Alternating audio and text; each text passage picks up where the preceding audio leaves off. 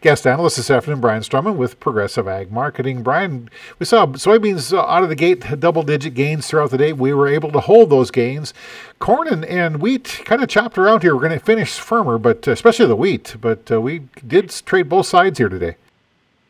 We did, Randy, and the soybeans were strong, like you said, and I think that probably spilled over to the corn and the wheat markets too as the day moved along. But the support in the soybean market again, coming from talk of roadblocks in Brazil after the presidential election, and that could disrupt exports and especially transportation, and that gave the soybeans a shot in the arm this morning, and they remain firm for the session.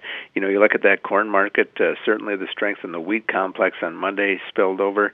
Wheat was lower this morning, corn was lower, but wheat gradually worked higher, and the corn followed there again as well.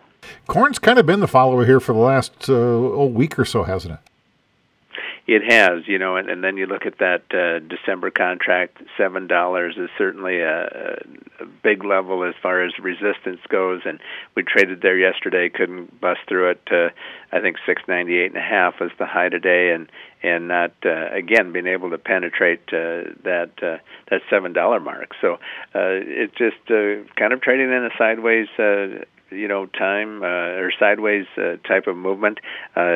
Export demand has been poor, and again, you look at cheaper priced corn in Brazil, maybe limiting the upside as well. Now, soybeans kind of did the same thing. We bumped up against $14 for so long, and all of a sudden, yesterday, the day before, we started breaking through that. Now we're well above that. We are well above that, and again, I think if it's just the movement of soybeans in Brazil that's supporting the market today, at some point, again, that transportation will come back into place and the soybeans will get moved. And so it's interesting that, we have a USDA report next week as well. And, harvest is wrapping up. I think 88% of the beans are in the bin and 76% of the corn. So we're coming to the end of harvest here as well. Livestock side, what happened there? Live cattle slightly lower for most of the session. The cash market's been firming over the past month. The boxes have been stronger, and that's supportive to the live cattle. Waiting for this week's cash to trade, and we'll see where that comes in. And it may not happen till later in the week. The feedlots continue to hold out for more money, so numbers should tighten up, and that is supportive as we move down the road. The corn market was lower this morning. Feeders were slightly higher. The corn market firmed up later in the morning time frame, and the feeders drifted. So they're going to end lower today, I think, mainly with the pressure in coming over from that firmer corn market. And the lean hogs went nowhere fast today and ended near unchanged, increasing weights and numbers, maybe limiting the upside.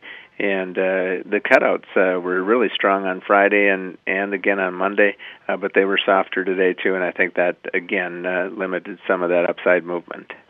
Anything else we need to be aware of? I think we get through this week. The Ukraine, Black Sea, Russia situation continues to be monitored. And next week we'll have a USDA report, so we'll certainly be talking more about that early next week. Brian Strumman with Progressive Ag Marketing.